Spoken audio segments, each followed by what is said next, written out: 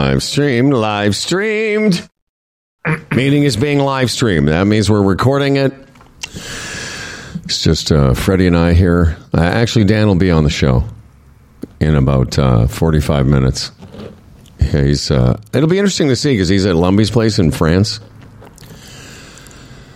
And yes. Lumby's on with him this morning. Yes. It's actually like Lumby's monthly visit, and Dan just happens to be there. How exciting is that? Yeah, it's very cool. In a few weeks, that you'll be in that position as well.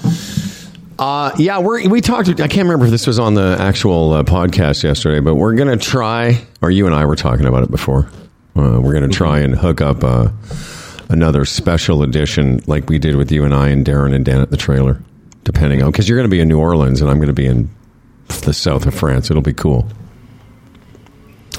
I mean, it really does sound like we're living the life, but mostly we just sit around by ourselves and watch TV. Yes, most assuredly. So I was telling you something as well before the show about me going to do some research yesterday on phones. And so, I know that, what was it yesterday? Monday, in the middle of the day at the mall. It's not the busiest time. So I went to the Bell store. They had one guy working and there was a couple there that he was clients. So I went away to kill some time. And here's what I didn't tell you before the show. So I was like, it's about 12:30 when I recorded one. I'm kind of hungry and I'm not sure what I want to eat. And I didn't want to go all the way to the food court because I didn't want to I wanted to keep an eye on I wanted to make sure I was the next person to get served. Mm-hmm. So next to the Bell store is one of those places that sells like special pretzels and such. Mm-hmm.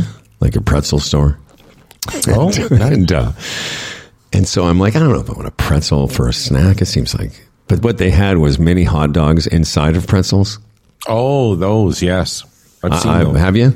Because I've never had one before. Yes. So you could buy 6 or 12. And then the lovely woman working there, she was a lovely woman. 6 or 12 hot dogs? They're little mini hot dogs, like maybe like an inch long. Like cocktail wieners type thing. Yeah, like tiny hot dogs stuffed inside of pretzels. Nice. You could buy 6 or you could buy 12. And so I bought the 12. No. Okay. Oh, you bought 6. What's that? You bought 6 and then 6. No, here's the thing. She said to me, do you want extra salt or butter? And I said, what do you recommend? Because I've never had them before. She says, I like the butter on them. I'm like, okay. And she was right. I had 6 of them there. They just sort of covered them. They've served them warm, covered in a little bit of butter. And I thought of our conversation about Noom. Like last April or May, even into May, if you'd said, hey, do you want 6 mini hot dogs stuffed inside a pretzel covered in butter? I'd be like, no. But I ate them up yesterday, man. Did you have mustard on them too? I did not. Oh? Just a little bit. The butter was all you needed. I know. Have you had those, and they're just obviously not good for you. They're those sort of square looking pretzels and they have peanut butter in the middle. And I'm not even sure it's real peanut butter. I know what you're talking about. It's a candy, right? I guess, but it's not sweet. It's a pretzel. Yeah. Peanut butter. So, no, it's not sweet. It's a pretzel it's salty with peanut butter. They're very good, but I'm not even sure the peanut butter is like real peanut butter. I don't know exactly what it is. They claim it is, but those things they're one of those things of the jars there. You just keep eating them. I don't want to put you on the spot. You literally have to take them to a different room. Do you know the name of them? Because I've seen them. I know what you're talking about. Offhand, no. No, I didn't think so. I try not to buy.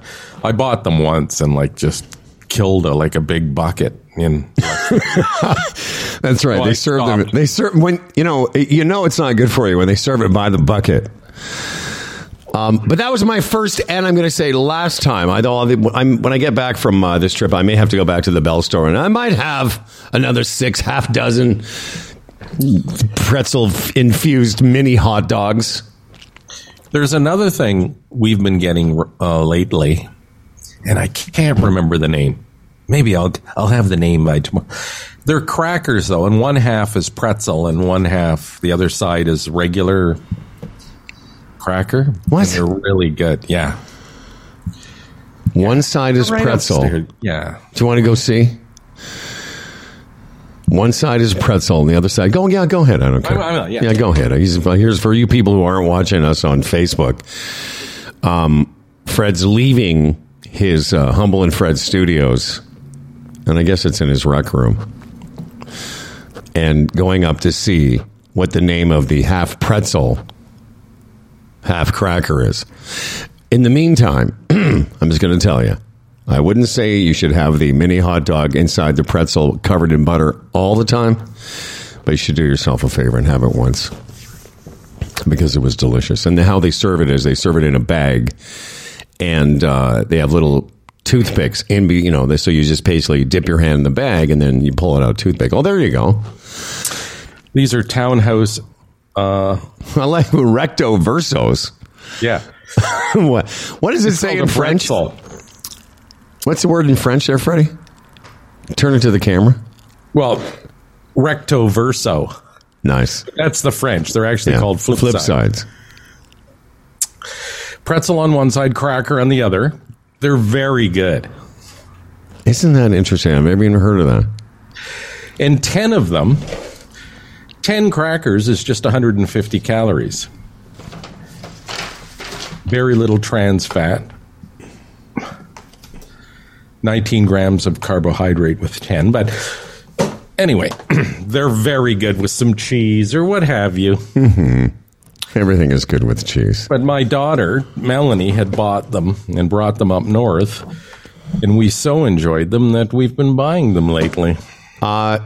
This wasn't when we planned to do this. I don't know that I had a plan, but this will be a nice tie-in to this thing that came out. These are Canadian candy treats. Maybe you people on social media have seen this post. Very interesting. It's about 20, and maybe for older people you relate to this, but it's about 20 different candy bars that are uniquely Canadian. I don't know, is it because they don't sell these anywhere else? I don't know about that, but they're definitely Canadian. And in the bit on social medias, you can only pick 3. And I'll tell you what, I'll give you your first go. You pick your first. What's your first choice of this? I tell you what I'll do for you, Facebook people. So I'll put it up on Facebook now. You What go was ahead my and pick. first? Yeah, My what would first? your? Yeah, Probably Coffee Crisp. really. Yeah. I'll tell you where I'm going first. Where's that? Number 11, Crunchy. Oh, Forever. Favorite Crunchy has been my favorite bar. This actually what predates Crunchy for me, yes, is Nickel Sponge Toffee. We've had this conversation. That was one of my favorite candies, was that square sort of hunk of sponge toffee. yeah. No, I picked Coffee Crisp. I believe Kit Kat is Canadian too. I don't believe you can get Kit Kat in the States. That would be my top. But it's not on the list. No. But Coffee Crisp, not far off that sort of feel. So I go I first. Yeah, go ahead. Yeah, go ahead. No, you go. I was going to say my first one was Crunchy for sure. Mm-hmm. And it's not just because there's a couple other things. There's Maltesers, there's Smarties. There's something I never knew. I never heard of those bones. What are those called? Chicken bones? Chicken bones, yeah. I've heard of them, but I'm surprised they're on the list because... But I've had them as an adult. Those were not part of my childhood. I'll tell you what, they're very good. What are they? They're just sort of hard candy, and inside is like sort of chocolate. Oh.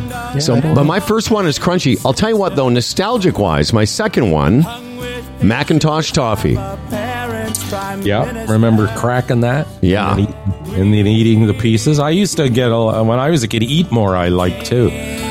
That's like sort of molasses and peanuts, and I used to enjoy an Eat More bar. Again, I don't see these. Like the Cherry Blossom at number 20. I remember those as a kid, but do you still see those? I haven't seen one as a grown-up or semi-grown-up, whatever I am. Here, I'm putting, if you're listening to this later, you can go check out our Facebook page now. whenever you are downloading the podcast. And if you're watching it now, the list of candies is going up. This is posting here. Yeah. And for those that can't see it, Aero, Caramel, Smarties, Coffee Crisp, Bounty, Big Turk, Mr. Big, Okay. Crunchy, Eat More, Dairy Milk, all that kind of thing. Here, Raisins. you just said another one that would be in my top 3, Big What's Turk. that? Used to love it. Yeah, I like those. The Turkish taffy inside the the chocolate. You know, Wunderbars are pretty good too. Wunderbars. Wunderbar. I'll tell you what I did not like, and I'm sure it's similar for a lot of people. And by the way, Coffee Crisp is fine because it makes a nice snack, as you said. Mm-hmm. But Bounty Bars, just too much coconut. Let's just a little bit too aggressive with the coconut. Yes. Mm-hmm. I agree. I was going to say Jersey Milk always tasted too grown up, I think, for a kid. There you go. Did you try and hit your little cough switch? Okay, now you've turned your mic on. I think you just did it in reverse. Sorry. No, it's all right. Jesus Christ, man. That thing is... Anyway. Jersey Milk. That was the type of thing my mom got. Yeah, exactly. It seemed very grown up. I'm waiting for you to bring it up. The one thing on this list that was fascinating and that it tasted so good initially and then tasted so bad so soon. What am I talking about? Industrial strength thrills? Yes. Yes. No, I know. To me, when you first put them in your mouth, it was almost like a cleaner or something. I never really liked them even from the outset. But there's one of those, they were one of those candies that initially, if you like that flavor, it was bursting with it. But what was fascinating is how quickly it turned shitty. Yeah. Yeah, they certainly did. Well, Double Bubble did too. Yeah. Not that fast. No. But remember how... But see, I was a kid. I didn't have thrills. My mom always had chiclets in her purse, so she'd always have yellow chiclets. So that was when I had gum. It was usually that. I never went for the thrills too often. By the way, also what is the difference between Crispy Crunch and a Crunch? And a Crunchy? Well, the Crunchy is mine. That's got the sponge toffee. But the other ones I don't think have sponge toffee in them, do they? No, the Crunch Bar is more like Rice Krispies in the chocolate. Oh, yeah. Yeah. I don't know if they're actual Rice Krispies, but that type of thing, where a Crispy Crunch is more whatever that is. People know what that is. You don't have to explain what a Crispy Crunch is. Yeah. Okay. But surprise Kit Kat's not there because I may be mistaken, but some makes me think Kit Kat is the number one selling chocolate bar in the country. I don't know. I think I've heard of that recently. I have no data on that. And remember, I never went much for caramel either. Yeah, the caramel thing was only fascinating because of the commercials about the caramel secret. Yes. Caramel bars were good if you froze them and then put them in your mouth frozen, and then they slowly melted in your mouth with the frozen caramel. I didn't mind that. I think my sister used to do that. You know, I really I could eat any of this chocolate. I love frozen chocolate. Not too frozen, but cold. Smarties is on the list. Yeah, whatever. Like you say, Cherry Blossom, I remember it as a kid. Coffee Crisp, too grown up. Glossettes, whatever. Glossettes were, I think Glossettes have lost their luster. I like the peanut more than the raisin. Yes, me too. Mm-hmm. Never was a big Maltesers fan. No. And I think we've covered it all. Mr. Big, now Mr. Big is, don't they have an extra big Mr. Big? Don't know. No, me neither. Well, I know they've supersized a lot of those. Sure. Those chocolate bars. Anyway, have fun with family and friends. And if you want to go check out this list, you can on our Facebook page. I mentioned I was driving. I was in my the electric vehicle from EVNet. I'm testing it out for a week. I've got a Tesla, a Model 3. I drove it to Uxbridge yesterday, the Ontario Golf Hall of Fame at Wooden Sticks. It's a golf course there. And I'll talk about the driving experience later, but I was there, and it was for my friend Tim O'Connor, who was given this award, a part of the Ontario Hall of Fame, as a journalist. And there was 2 or 3 of them there, and it was a lovely affair. They had a sushi bar, which I always like, and a big celebrity who it was very nice to run into. Mr. Rod Black was the master of ceremonies. Was he? When they could have had you? Dude, I want to tell you something right now. What? Mr. Rod Black is a completely different level. He was so good. He really was. I appreciate you saying it. You had me. But no, Mr. Rod Black is so good at that. He's very, I sent him a note. Like he didn't see me before the proceedings started. And so I wanted him to know I was in the audience. So after one of the times that he went to the podium and came back and sat down, I just sent him some texts. I said, you're a very fine MC. Then I get nothing. And then I sent him another one. Does MCing give you a boner? Oh, nice. Yes, of course. And he says, I got one now and I saw you. And then he says, great to see you, man. Anyway, I stuck around. I had a nice chat with him after, but he was very, very good. And it was fun watching him do his thing. And everyone enjoyed his repartee or whatever. Does he have a good mix of serious and funny and little stories, little anecdotes and what have you? I'm going to listen. There's all jokey jokes on the humble and Fred aside. I thought he did excellent, and I really was. I was sitting there, and of course, part of me is like, why didn't they ask the how man? But because he was all of that. He was very, very respectful to the game, and he was funny. Told some cute stories about each of the recipients, and just very good. Mentioned that I was there because I was, working with Tim on the podcast, and it was very sweet. What do you think they'd pay him for that last night? Oh, he was a volunteer. Volunteer? Yeah, and he brought his A game? Wow. That's right. He did bring his A game. I sent him a note after. I go, dude, you did a great job. That was great. It was masterful. Shouldn't you save that for paid gigs? Wow. Yeah, it wasn't that. Listen, it was a small gig. There might have been 75 people at this little ceremony. Oh, that's nice. Very nice. Very nice. Yeah, of course. I have to ruin it by sending him boner texts. Yeah. Oh, man. Yeah, you can bet your ass not one other person in that room did that.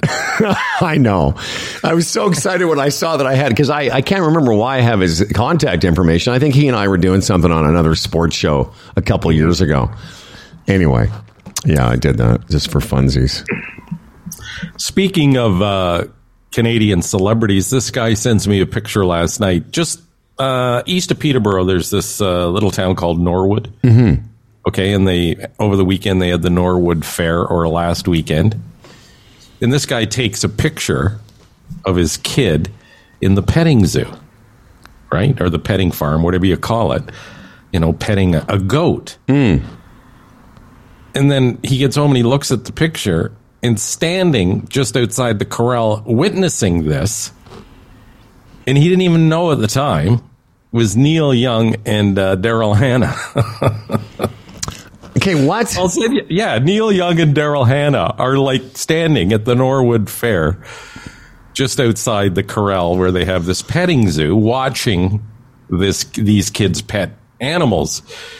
And again, the picture was taken without knowing. Like, the picture wasn't taken of them. The picture was taken of the kid petting the thing. And then afterwards, it was like, who's that in the background? Oh, my God, that's Neil Young and Daryl Hannah. Because apparently he's a bit of a COVID freak. He's wearing a mask, and so is she, outside. Petting, probably half of it so they won't be recognized. But he's so easily recognizable with his hair and those little hats he wears. But I just thought that was very interesting. That's cool. One, it's Neil Young. Number two, he's at the Norville Fair. Like, hey, Daryl, let's go to the Norville Fair, or the Norwood Fair. I wonder what Daryl Hannah thinks about all that. There she was, this Hollywood star, parties in Malibu and New York apartments. And there she is now with some old aging rock star. And he's like, well, today, I don't know how many times. Today we're going to go to the Norwood. Was it Norwood? Norwood, yeah. Norwood Petting Zoo, honey. Yeah. Yeah, it was interesting. There's a certain charm to that. Yeah, absolutely. But apparently he bought a place on Stony Lake and has spent a lot of time there, especially during COVID, but obviously up here now. But of course he has family up here as well. But I saw this, and then I have this movie service thing with, that I can watch movies. Do you? And, yeah. Interesting. So I call up Summer Lovers because I always remember Daryl Hannah in that movie Summer Lovers, 1982. Where Daryl Hannah and her boyfriend go to Greece and then meet this other girl, and they have, a little three-way relationship the whole time they're in, I believe it's Santorini. Mm-hmm. Yeah, so I was watching that, just, for research purposes, yeah. And then Delise walks down and goes, "What are you watching?" Because I think it was a thing where he's getting it on with Daryl Hannah, and the other girl's just laying there on her side watching. And I said, what did you say? I said, "Hey, this is Daryl Hannah. This is Neil Young's girlfriend 40 years ago. Look, doll." Yeah, petting zoo. Whatever. So whatever. You remember that movie? I remember the name of the movie. I don't really remember it. Well, steamy hot for its time. Sure. So what did Doll do when you said, okay, what happened was in Petting Zoo, Neil Young, Summer Lovers, Daryl Hannah? She said, whatever. Yeah. And then went back upstairs. Did you want to know why there was a box of tissues next to you on the couch? But, yeah. Anyway, it was sort of full circle. There she is, probably 20 years old in this movie from 1982, and as I said, the whole subject matter was quite, steamy. I'll use the word erotic. Steamy, erotic. And there she is in her 60s with Neil Young, and he looks somewhat disheveled at the Norwood Petting Zoo. So it goes back to what you say. The life she's led, and now the one she leads with Neil. But it goes back to what you said too. There's a certain charm in that, and I'm assuming that she's the type of person who, if she was to be with Neil Young, that this is the kind of thing that. But I just wonder, like any of her friends, Hollywood friends. So, what did you do today, Daryl? Well, we went to a petting zoo at Norwood. Yeah. Anyway, but I also think there's a certain charm to the way Canadian celebrities. Like Rod Black. But I'm just in general, I think that, I'm sure a lot of Canadians have stories of running into, whether it's Neil Young or the late Gord Downey or one of the Bare Naked Ladies the fact that Geddy Lee goes to all the Blue Jay games or a lot of Jays games, no one bothers them. Like there's not the same frenzy around our Canadian. Well, the point was made with this is that, Neil Young and Daryl Hannah at the fair got a lot of double takes, but nobody really bugged them. Right. And it goes back to that story, remember, from last year when I went into the restaurant and he was there a couple of tables over and I didn't know until he was gone. Same thing. The reason I didn't know he was there till he was gone because nobody was bugging him. Yeah. And this is like he's near the top of all-time Canadian celebrities. Wouldn't you think, Neil Young? Yeah, in terms of worldwide fame? Yeah. Oh, yeah. When Stern interviewed him, I guess it was last year or maybe the year before, I don't remember, but you could hear how just the reverence. And Stern is not just for the celebrityhood of Neil Young, but Stern's such a music fan. Yeah. And such a music fan of that time of music in the 70s, Crosby, Stills, Nash and Young, etc. But you could hear the reverence that Stern had for Neil Young. Oh, crazy. Even in a way that, even more so than some of the sort of movie star celebrities he's had on. Oh, yeah. No, I know. I heard that one. It was fantastic. Really was. And you're right. It just... Well, and I think a lot of us could relate to it because... Neil talks about putting those albums on, like after the gold rush, when he was a teenager and loving them so much. I can relate to that. Yeah. I mean, I had that album and Harvest and, I was 15, 16 at the time or whatever I was and just play the shit out of those albums. Love them so much. Yeah. Do you want to get into the show? Because there's a Canadian music list as well I wanted to run by you. All right. We don't have to. I mean, I like the pre-show. By the way, thank you very much. Lists are good. Lists are good. By the way, there's a whole bunch of people, and I just put it up on what did I put it up on Twitter yesterday? The Humble and Fred Twitter and my own. Just basically put a picture of us. Actually, it wasn't even us. It was a picture of the studio, the original studio. Just the way the board looked and the dining room table. And I just put up a thing that said 11 years ago today. And we got a lot of response. And so Thursday, what I'm going to do is I'm going to screen cap a bunch of it for you. And then Thursday, when we do our emails, then, then we can discuss. But I just wanted to let everyone know that we really appreciated. There were so many nice notes, people talking about how long they've been listening to us and that type of thing. Okay. Very nice, very nice. What you were mentioning a bunch of Neil Young songs, but I gotta, and I like a lot of Neil Young songs. No, the albums, right? And the albums, exactly. And Harvest, which I really love. But this is. I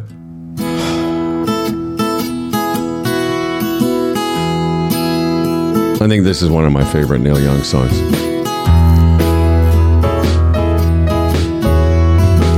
I'm not sure what version of it this is, but this is definitely one of my top 5 Neil Young. Oh, this is a tribute to Neil Young. Okay, that's sorry. Cover, yeah. Yeah, but it's no, I know those albums. Remember though, that Southern Man, Old Man. Oh yeah, all those songs. I wonder why I couldn't. I wonder why that came up. Needle and the Damage Done. That's really weird that his... You know what it made... Did he take all his songs off Spotify? Is that why? Oh, that's right. Remember? That's why. Because none of his stuff is coming up here. It's all stuff or tributes to. Because of Joe Rogan. Yeah. Okay. Well, that explains that. All right. Well, I must say, do you know... Again, I don't want to... Yeah.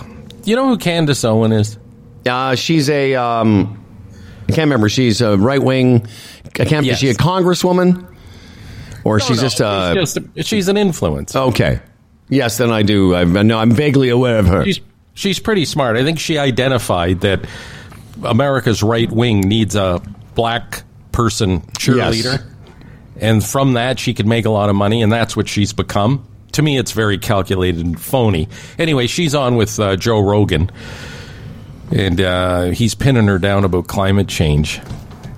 And it's very interesting, because she has really no depth to her at all, right? It's just, I don't believe it. Well, yeah, based on what? Well, I just don't believe the data. Okay, but how can you say that? What do you know? What's your background with this type of data that would lead you to that conclusion? It's like a lot of climate deniers. Yeah. It's just they've decided, I don't want to believe that. It's inconvenient. So yeah. I don't believe it. It's because fossil fuels are, where all the poor people work. And but I got to hand it to her because now, she's a prop, really. So whenever these people think, oh, boy, it's time for me to look like I'm not as racist as I am, I'll have Candace Owen on. And people won't think I'm racist. I watched a 5-minute clip that... This guy, Ron Filipkowski, he's part of that sort of left-wing media watcher, whatever you have. And it's just a 5-minute clip of people like Candace Owen over the last week saying just outrageously bizarre shit. Yeah. So, it doesn't surprise me that they don't have an answer for anything. That's really one of the things about being, and it's similar in our country. Yeah.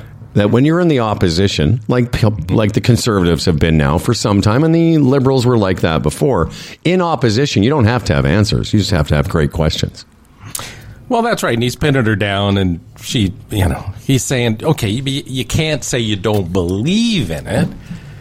What you got to say is, you might be skeptical of it and then present your reasons. And she said, well, it's like asking me if I believe in God. He said, no, it's not, because we can see and touch climate change. That's right. God, we can't do that. So that's a bad analogy. And again, it's funny. They're the worst people. Yeah.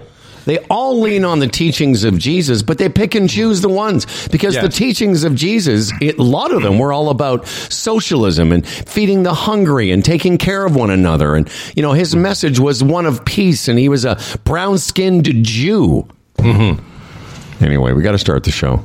Yeah, start her up. Let me just tell these guys to stand by because we're not ready yet. We got to do a couple things, including start the show. Yeah, it's quite something. How do I do this? Oh, yeah. Hang on a second. Hang on. Closing that. Oh, here we go. I'm using multiple screens. It's quite something. All right. Hang on. Here we go. This episode of Humble and Fred is being broadcast to the world from the well-equipped Humble and Fred studios in trendy Toronto and beautiful Brampton, and is brought to you by Bodog, the Retirement Sherpa, the Chambers Plan, GoDaddy, and Health Gauge. And now here are two men who collect fall leaves, press them into books, and trade them with each other for the ones they don't have. And an elm for a beach is fair, by the way. Even Auntie Ruby thinks so. It's Humble and Fred. I love that. Auntie Ruby now is a reference on the show. Thank you, Dan Duran. Dan Duran will be, I think he's at Lumby's. You never know with Dan. No. May have gone off on another adventure. It's great to have everybody here. Freddie, let's begin by thanking these fine folks. The Chambers of Commerce Group Insurance Plan, Canada's #1 group benefits plan for companies, say, with 1 to 100 employees. You can get a free quote today. Go to chamberplan.ca, get your free quote, read the testimonials as well. The names are there, the companies are there, how it's worked for them. It's a brilliant thing, really. It's so smart to do this for your employees. They appreciate the fact that you think enough of them to involve them in a benefits package. You know, that's a big thing for employment. That's security, it's prescriptions, it's dental, even travel insurance, okay? Therapies, there's an HR component, they have a mental health opportunity now. It's all there. They've thought about this thing top to bottom, and it really works. 30,000 Canadian businesses are part of this. They've been around for 40 years. They keep the premiums under control because it's so large they can do that. That's the Chamber Plan, chamberplan.ca. Our newest sponsor, EVNet. Go to evnet.ca and find out more. I was just going to tell you, until 3 or 4 days ago, I'd been in an electric vehicle. I'd never driven one. And again, yesterday I drove to Uxbridge and back. It was about an hour and 10 each way, and I got to experience this car and all these electric vehicles. And I had this long conversation I was telling you with Rudra, because I was asking, because he's got one, and I was asking him questions about them, and a bunch of our listeners have weighed in, and I've got some email feedback that we'll read in a couple days. But basically, at EVNet, what they're focused on is making EVs easy and affordable. They do this by educating their clients about EVs and how economical they have proven to be, all the while operating as a used EV dealership. As we'll all come to understand, this is not a traditional car dealership. There's a whole bunch of things that sort of set them apart. For instance, what I'm experiencing now is this, which is you can rent it before you own it.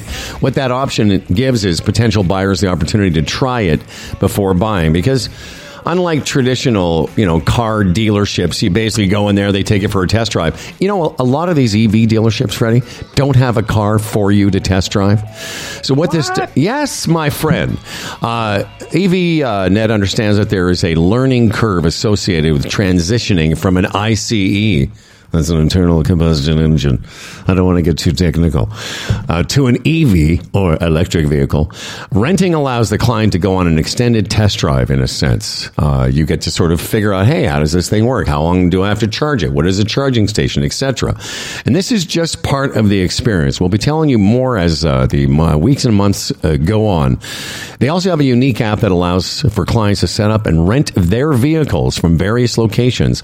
And the app can be found, like a lot of information, at evnet.ca. And it's not just Teslas, by the way. They've got Bolts, Konas, Outlanders, the Nissan Leaf, and so much more. evnet.ca. Okay.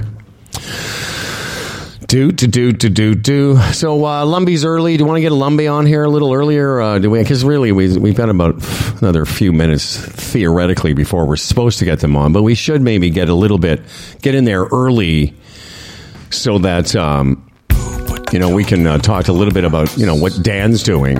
I know the audience is desperate to figure out. if he got to where Lumbee lives. So let's get them on it. And Lumbee has sent me a note today asking me if I can bring something to him in France, and it wasn't what I thought that he would need. And that's what's happening now. As soon as we get Jeff to sign in. What, like a Canadian thing? Yes. Like I saw a note from Jeff.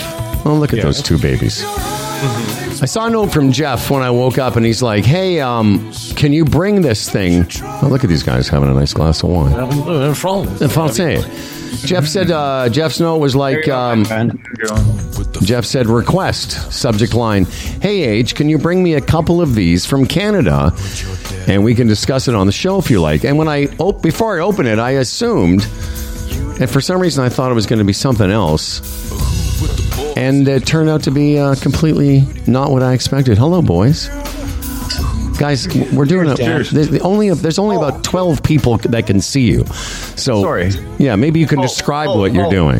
In that case, do you want to bring it closer to the mic? Yes, Cheers, they're drinking wine. There we go. Where's the baguettes and cheese? Well, we've already had them, Fred, but thanks for asking. Yeah, the baguettes in Dan's pants.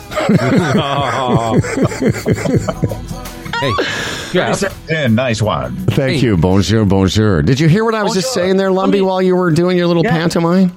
Yeah, I'm able to ignore and absorb all at the same time. Oh, is that what you call that? I want to get quickly. I just want to get Jeff's perspective on the way that Dan's clank has become like sort of a go-to, a crutch for us. What do you think of that whole? It is a crutch. Yeah, that's a good one. Who wouldn't think it was a crutch? Yeah, it's funny. Even the audience who are not radio people, they know it's a crutch. It is a crutch. Why do you think he's called tripod? Okay, you're right in there. That's good. Yeah, so you were going to say very lowbrow guy. It is low. Well, it is. It's way below Lumbee's level of humor. So that little thing with the tinking of the glasses, that's to show us that you're in France with Dan and having a beautiful. What time is it there? It's play along, man. Play along. I am playing along. You mean like you were playing along with the deodorant bit? Mm-hmm. I love. If you could, that would be what we call a quality guest appearance in France. If you could bring me some pit stop, that would be great. Well, explain to the audience what I was talking about, because I found it. So I'll go along with your bit first, and then you go along with my bit. Well, no, I'm going along with your bit. There's lots of time, I hope. No, it's just that there are certain things that are better in Canada and certain things that are better in France. Chewing gum is a good example of something that's better in Canada. And Dan brought enough chewing gum for my wife to probably last a year. Good boy, Dan. That's a quality guest appearance. Right. John and Stacy brought some Dijon mustard. We're starting to see some tricklings of that, but I can't get the right pit stop. And I like Ocean Spray. Ocean Surf, actually, is what this. Sorry, thank you. So, Ocean Spray is cranberry juice. That's right. That's right. You know what they do? What Lumbee does is he's got a very unique deodorant regime. He takes Ocean Cranberry and he just rubs it over his. he just rubs it on himself. Okay, well, here's my question though, because I'm not checking any luggage. I'll buy you all the Ocean Surf Speed Stick you want, but like, how much am I allowed to have in my carry-on? 100 mils. I worked this at a Dijon mustard. Even pit stop? Well, I think that's considered something else. But you can check on that. I'm going to check on it, so I'll bring you. I don't want you to go. Jesus, this this will be the most expensive. No. Don't go out of your way that far to checking on it, because I'll never hear the end of it. Remember that time where I actually had to go on and I had to check on a website for your wow. I bet you can't wait for my visit. I sound great. I went through the website for Dijon mustard. It is considered a liquid. Well, no, Dijon mustard is, but what about... I don't think Pit Stop is considered a liquid. Probably not. But, Howard, are you going exclusively carry-on? Yes, I'm not going to pack anything. I'm not... So did Dan and Lisa. Yeah. It's funny, when I saw that note this morning, I was worried that it was something else that I've already got to bring you, and I don't want to talk about it now. But it's okay. But I'm going to bring this too. But when I saw your note, I was like, oh shit, he's not asking me to get this other thing that I wanted to get you on my own. So, but it wasn't. So I'm going to get you some pit stop. I'm going to go to Shoppers. It's no problem, and I'll get an assortment. Do you want an assortment or just Ocean Surf? Just Ocean Surf, please. Yeah, but is it a particular fragrance? Yes. It's called Ocean Surf by Speed Stick. I get it. Oh, so that's the fragrance. Yes. Surf. Okay. All right. Well, and I bet you it smells exactly like an Ocean Surf. Ocean Surf. Well, not after a couple hours, but at the beginning it does. That's right. Then it smells like sour old men. I'm a little confused here. Dijon mustard, isn't that French to begin with? Yeah, exactly. Thanks for opening that can of worms. Yes, thank you. So 2 years ago, Canada had a major drought in agriculture, specifically the mustard seed. Okay. Dijon mustard, which is made in France, relies heavily on Canadian mustard seed. So that's something that's good to know. Well, that's a fun fact. That is. It is, and so it's it's a handshake across the ocean, but. Along with, so they've been forced to go and get Czechoslovakian mustard seed, and through the period of time, I'm going to say since June, between June and now, there has been no mustard in France. Wow. It was also a Ukrainian mustard seed. And Ukrainian mustard seed. Issues Yeah, we know what's going on with them. Yeah. How much Dijon mustard? Where's he leaving now? Well, how much Dijon mustard do you go through? Well, no, Julie uses it for almost every salad dressing. Oh, nice. Yeah, very nice. Yeah. So, emulsifier. Emulsifier, says Dan. Well, I'm going to be happy to go get you some Ocean Surf, and I'm still going to bring you the other thing that I was going to bring you. So, okay, no, that's fine. But excited. again, I totally understand, and Dan had to pull the pin on the mustard because he's just carrying on it. I totally get it. You're trying not to get wound up in the whole nightmare of checking luggage, and you know, Waiting for it to come down. Very smooth. Delise and I are going to New Orleans for 4 days on Monday, and I proposed that idea to her. Why don't we just both have carry-on? Out of the question for her. Well, she's got a lot of you know stuff. what? It's funny because it's out of the question for Julie as well. However, we had friends come in August, and they were going to a wedding in the Netherlands, and they managed to put everything in carry-on. I don't know how they did it. They're going to a wedding.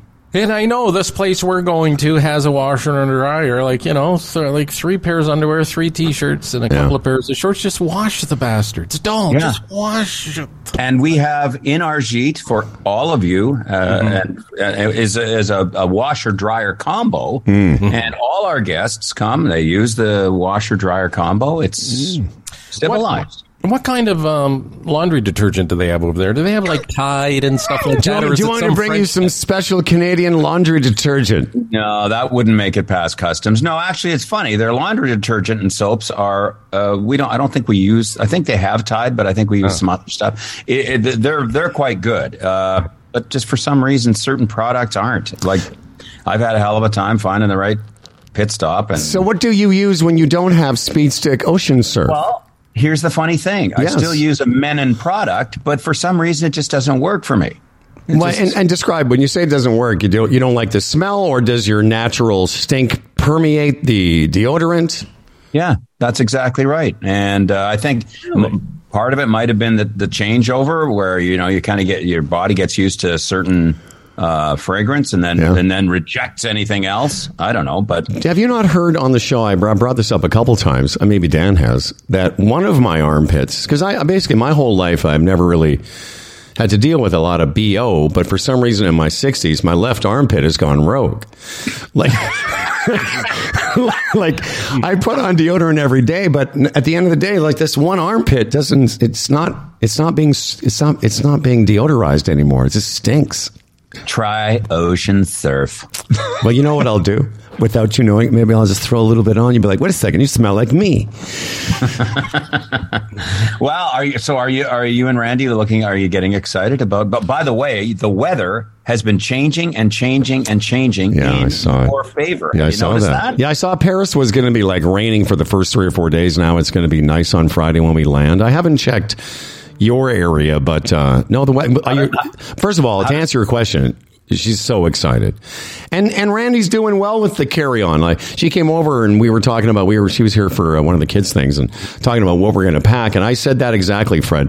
There's not only laundry at the Lumbies when we get to Jeff's a week from today, Jeffrey, but there's laundry where we're staying. So I'm only bringing enough, you know, under things, panties and things. I'm only bringing enough to get through a few days because I don't want to pack too much. Because part of the thing is with me, I don't know about you, Freddie, but I'm going to wear the same thing almost every day. You know, the same jeans. I'll change I'll change a shirt. I have a hoodie I'm bringing. That's it. There you go. And that's all you're going to need. And some nighttime stuff, you know? Well, but even for the restaurants here, it's not that big a deal. It's Dan, how many restaurants? We went to 3 or 4 restaurants. Lots of great T-shirts. So we just got back from lunch. Yeah. Dan was kind enough to buy lunch today. Thank you, Dan. Beautiful day. Beautiful. Yep, we've had incredible weather here. And these guys have been incredible hosts. Every step of the way, there's been, like taking care of us, making sure all our needs are met. I sure hope that this level of service is maintained. Well, no, but you know what's going to. Here's the thing: by the time I get there, he's going to be all like so tired of people. He's going to be like, "Oh, are you still here?" We'll be there day one. He'll be like, "Oh, this is a huge mistake." So, Dan, describe the environment. Yeah. I mean, even behind you, the drum set, the beautiful brick wall and everything. So, right. This is one of Jeff's many outbuildings, and we're staying in a gîte, which is another entire. It's a house, a little tiny house next door to this building unto itself. All of these buildings are like 300 years old, somewhere in there, and the walls are incredible, and the views where we are right now. It's in the interior, south interior of France. It's a farming community. There's 1,200 people or 2,500 people that live here, right? That's it. And it's like you see a tractor plow just down in the fields there. But describe the traffic. Yeah, there's no traffic. For the first time since we've been here, the roads are really narrow here.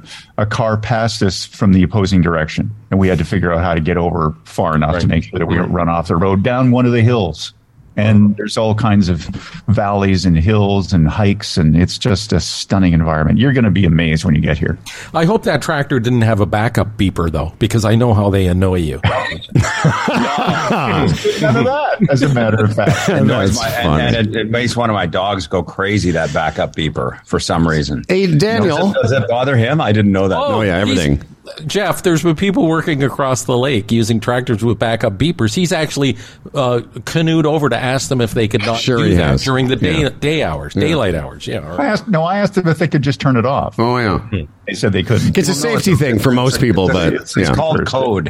Yeah, Dan, you understand code. So I asked him if they could put a little piece of tape over it. Jesus. That's the truth. True man, true. By the way, Jeffrey, both of these mics sound great. His mic, both of them are fine for what we'll need them for, and we can talk about that after. Yeah, that's right. So sounds here's great. a question: Are they at about the right level? I'm sorry about this being a technical thing, but are they at about a similar level? Yeah, they're pretty good. Balanced, everything? Good. No, both of them sound great. So, Dan, can you describe, like, you, because you sort of did something similar to what Randy and I are flying to Paris Thursday night. We'll get there Friday. We'll be there Friday, Saturday, Sunday, Monday, Tuesday. We're getting on a train and training it to Lumbies. What was your route? Did you do the same go to Paris first? Yeah. Went to Paris first, landed at the airport. Highly recommend taking You landed at the airport? Wait a minute. Let me get a pen. At the airport, instead of taking a taxi in, we bought a day pass, which I recommend. It lasts 24 hours on the train system. Wait a minute, a day pass? How long did it last? Okay, so I'm going to go.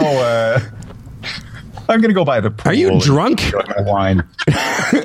Okay, so you got a day pass on the train. On the subway. On the train system, which takes you everywhere in Paris. Okay. And after a little bit of figuring it out, it's just a great system to use because you can get everywhere. You don't have to worry about Paris traffic and cabs and all that stuff. So, Monsieur Dan, how many days were you in Paris before? Did you take the train? Hours. We did too much. We did too much in 24 hours. Yeah, they came here and they were just exhausted. Yeah, we walked and walked and walked. Lisa wanted to see everything. So, we saw the Sacré-Cœur. We went to the Arc de Triomphe. We walked by the Eiffel Tower. I wasn't going in there. There was lots of the traffic was unbelievable. I mean, pedestrian traffic. No, I know. We tried to. I actually tried to book the tour, the Eiffel Tower tour or whatever, you can't. It's like you have to book it weeks in advance. It's amazing enough just to see it. Yeah. I wanted to go see it. Yeah. I've done the tour. And Freddie, what was it? Yeah. Was it cool? Pretty cool. Yeah. Well, you're up there and you go and listen. I'm actually standing in the Eiffel Tower right now. That's what you can say to yourself while you're up there. Yeah. So if you're not up there, you can say, "Oh, look, I'm standing near the Eiffel Tower right now." Mm-hmm. And the Eiffel Tower, these days it has those strobe lights on it. You've maybe seen pictures of it or videos of it. The whole tower at night has little lights that are flashing and make it look more glorious. Yes. Amazing. And also the souvenir stands beside the tower, little tiny, 3-4 inch high Eiffel Towers have little LED lights that flash on them. Come on. You can buy those things. That's crazy. So what is now, Daniel? Today is Tuesday. Is it still Tuesday in France? Yes. Okay. Yes, it's still Tuesday afternoon. And so what are your plans for the rest of the week? And then what are you guys doing? I'm putting him to work today. We got some fence mending to do today, so we're going to be doing that. And then we're going to we're going to play asshole on. We're going to play some cards. Playing some cards this evening. Yeah, I'm going to go for a swim. Yeah. Now, Dan, are you going to wear some trunks, by the way? Because sometimes he likes to jump in without his pants on.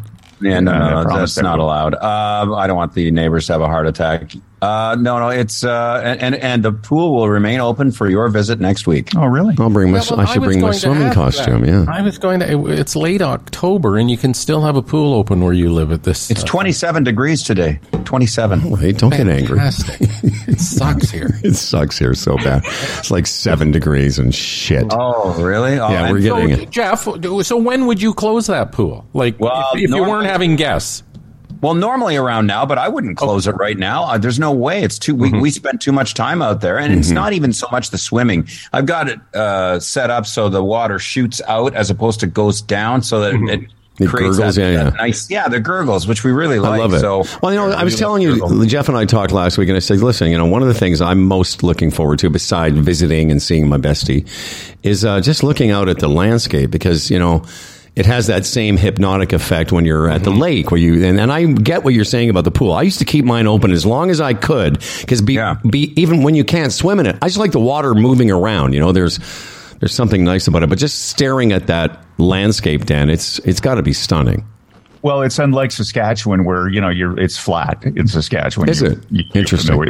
You're familiar with that look. Yes, sir. You're from the top of a hill looking down into a valley. Amazing. And off to the left and the right, you can see fields of different color and different grapevine fields, where all the trees are lined up or the vines are lined up. And you can see for miles. And it's funny, Dan has said the same thing that you'll say, and everybody who has come here said, photos don't do this valley justice, and it's impossible, isn't it? It's just impossible. You can't do a hill. Looking down a hill with a photo is not the same as actually being on the hill looking down. I mean, even the photos I've taken, I've gone, oh, that sure looks flat compared to what we have here. So there's a main house, and then Dan is staying like in a detached other little home type.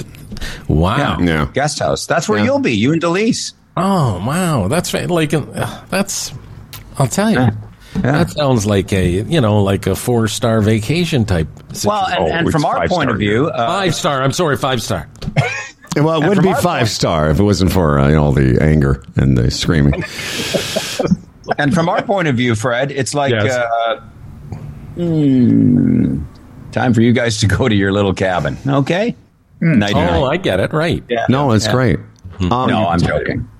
So, Dan, how many days? It's Tuesday. What's your? Are you going to just go home from, or aren't you there for some other reason as well? Yeah, no. Lisa's got a friend, a childhood friend.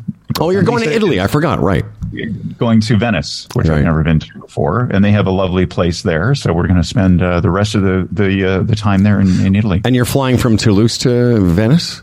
Toulouse to Venice on Ryanair, which is going to be an experience. Never done that. Yeah, before. It's standing, and you. That's right. I took a Ryanair from Dublin to Liverpool, and it's like a flying school bus. That's literally what it was like, and it was full of like 20-somethings all going crazy. But hey, it gets you there. Yeah. It's like a short. And what day is that, Dan? How long are you going to be at Lumby's? It's tomorrow. Tomorrow, yeah. Okay, I just don't want you to use up. I just don't want you to use all of Lumbie's energy.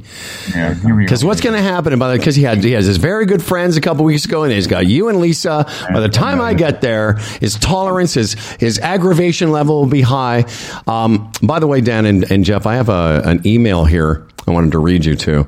Well, it's really so. Here we go. Hi guys. This comes from a I can't pronounce this. Wasaliak? Is it Wasaliak? How do you pronounce that? Wasalike? Wasalink. Okay. What's the like? Darren Wasalike just says, "Hey guys, just a question for when Dan and Jeff are on. I just hope that Dan can resist the urge to look in Lumbie's fridge." Well, he's already made himself quite comfortable with the coffee maker, which is fine. I see. Okay. Oh yeah, and of course, Howard, he's found the longest setting, the one that takes the longest time to cook coffee. I didn't even know this setting existed. My setting is blink, blink, blink. Setting is blink, blink, blink. Wait a minute, there's more. Wait, and another. Oh, he's got a great coffee maker. I like the fact you guys are going to go do man work with a couple of bottles of wine and just kind of put on your. In France. That's the thing fantastic, you do in France. man. Yeah. Well, it looks. So you went out for dinner, well, give us an idea what you had for dinner. You went to a nice local restaurant and you had what? Well, actually, these have all been lunches. Yeah, they do lunches.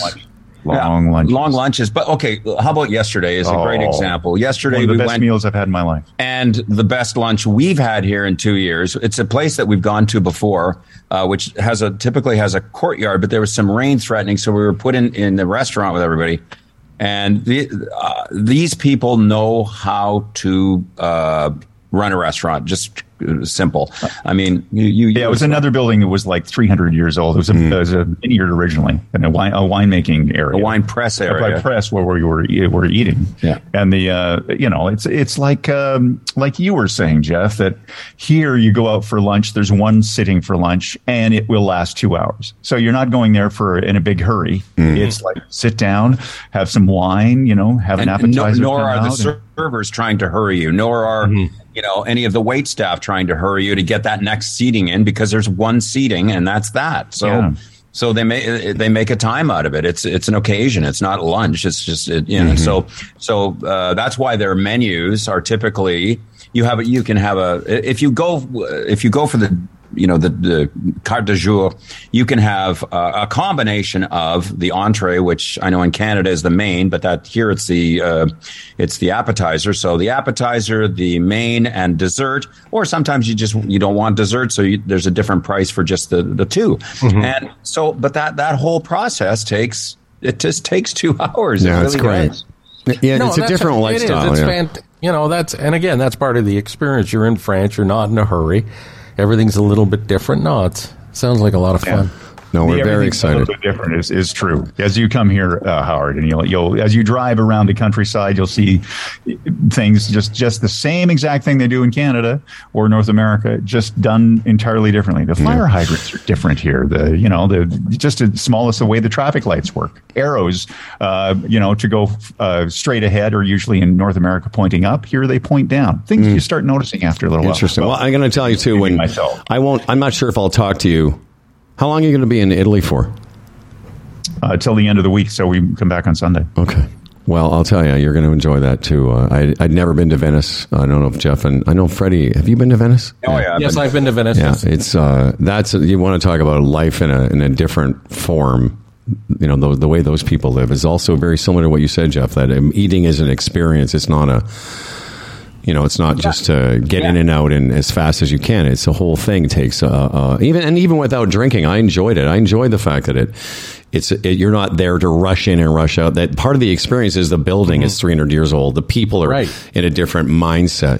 It's quieter. It's more genteel. Like when you go into a restaurant, everybody's having a great time, but it's not like American loud with loud frickin' music and people being loud. Everybody's just reserved. They're still having fun, but it's quiet. Well, not until you and I get there. Yeah, I know. Like I'm already.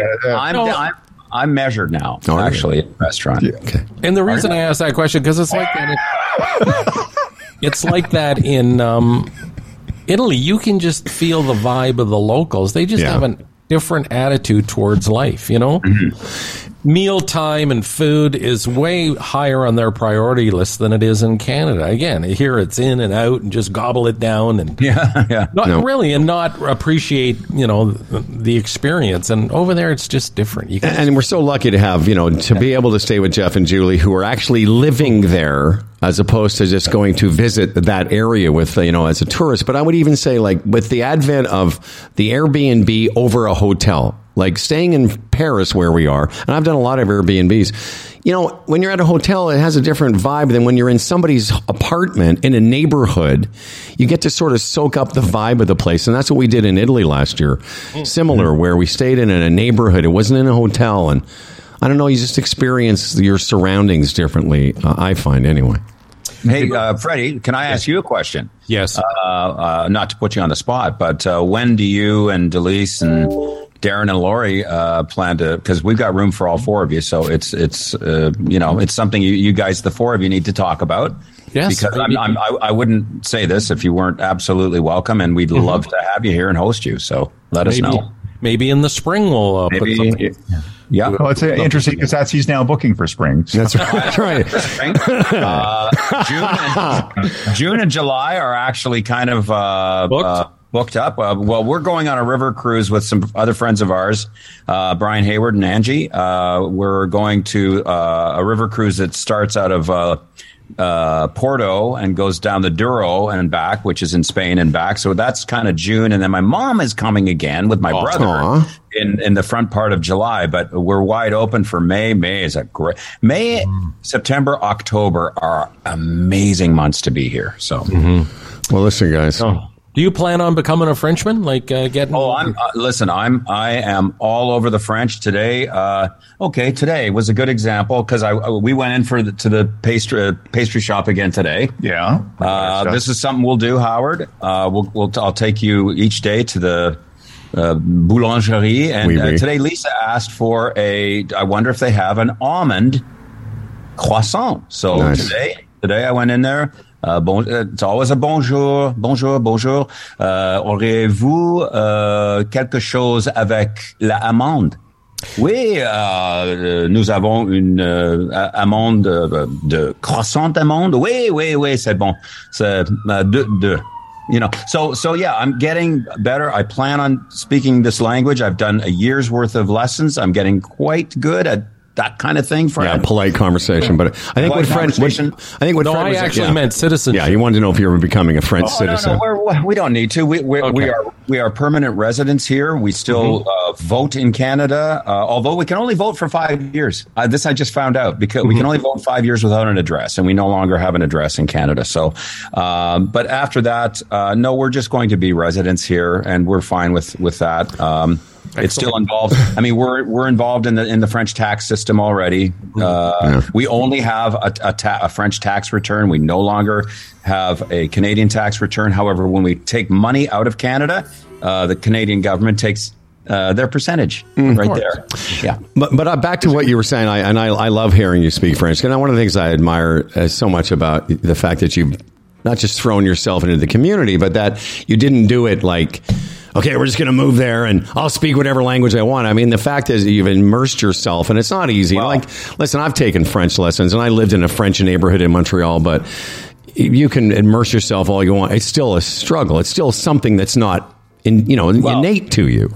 It's the hardest language in the world. I think it's harder than Mandarin. But here's the one thing, and to your point, Howard, there are people who have been here 6, 10, 15 years who have adopted just exactly the attitude that you're talking about. And that kind of makes me that makes me uneasy. If I'm going to come here, I want to learn the language. I want to try. And not only just for them, but for me, my benefit. Like, I want to be able to go where I don't want to be relying on Julie all the time, nor does she want me always asking her, what does this mean? I want to be No, it's great. And again, I've told you this privately. I just think it's the coolest thing. And I so Not that I was surprised, because I know what you're like, but you're throwing yourself into it. Listen, that attitude exists in Canada. I remember having this conversation when you and I were working together in Montreal. I ran into people in Montreal who said the following: I've lived here my whole life, and they don't speak a word of French. And I used to say to people, I wouldn't tell too many people that. That sort of sounds stupid. And you wouldn't believe sorry, I know you got to go, but yeah, we got to go. The reaction, I know. You wouldn't believe the reaction of the locals when you try. Sometimes they'll flip into whatever English they know, but I keep speaking French because I want to let them, and they really appreciate it. But generally, you are happy and settled. It was a good move for you. You're buddy, I don't want to ever see an airplane again. I'm just going to tell you that. I do not. We love it here. We could spend the next 25 years doing day trips and never see the same place twice. Well, I'm looking forward to it. Yeah. 1 week from Thursday is what we're going to try. We're going to do we'll talk about it later, but we're going to see if we can't set it up. Freddie's going to be in New Orleans. I'll be sitting next to you. I don't know where Dan is going to be, but we're going to try and do our little thing in the afternoon for you folks. We'll have a little Humble and Fred sort of special edition from France. But again, we're going to set it up for everyone else. Dan, travel safely. Lumbee, I love you, and I'm looking forward to seeing you in person. I got all excited when I saw your note, and I thought I can bring this guy deodorant, and I'm going to give it to him. So I'm going to give it to him in 1 week. Yeah, Freddie soon. Yes, Freddie. Yes. I'll talk to the other people, and Fred. Sounds like a plan, does it not? It does, man. We'd love to have and I love fixing fences, too. Yeah, make sure you get all that stuff done before I get there. Oh, count on it. There's Jeff and Dan. Jeff and Julie moved to France in a global pandemic, produced lovingly by the Humble and Fred Studios. Will be is available wherever your podcasts are distributed. And Dan Duran, of course, will be back with us in another week or so. Have fun, my friends. You're mentioned quite a bit in the last podcast. I just wanted to throw it out there. Okay. Yeah. Well, I appreciate it. You were mentioned a lot in this podcast. So okay, good. Yeah, it worked out. What, your town's going to get ready for some road rage? Howard will be chasing a guy for 10 miles on a tractor? No, I'll just be running after him. How dare you? Unjust. That was unjust the way you looked at me. All right, you guys, we got to go. We have other guests, okay? Bye. All right, there's Dan and Lumbee. Love you, boys. Love you, my friend. And this episode, of course, brought to you by so many different people. Freddie, who else can we thank? Well, we can thank Bodog, whether you're a sports bettor, horse racing fan, a poker casino player. Bodog, your number one source of online gambling entertainment. From their industry-leading odds, world-class sportsbook and feature-rich poker room to their fully loaded casino and racebook, they've been providing Canadian players with an unparalleled gaming experience since 1994. Baseball playoffs, we're into the NHL season, and NFL, always fun to wager on, but just not those profile sports here. Anything you can think of is at Bodog. Little 10cc for you fans.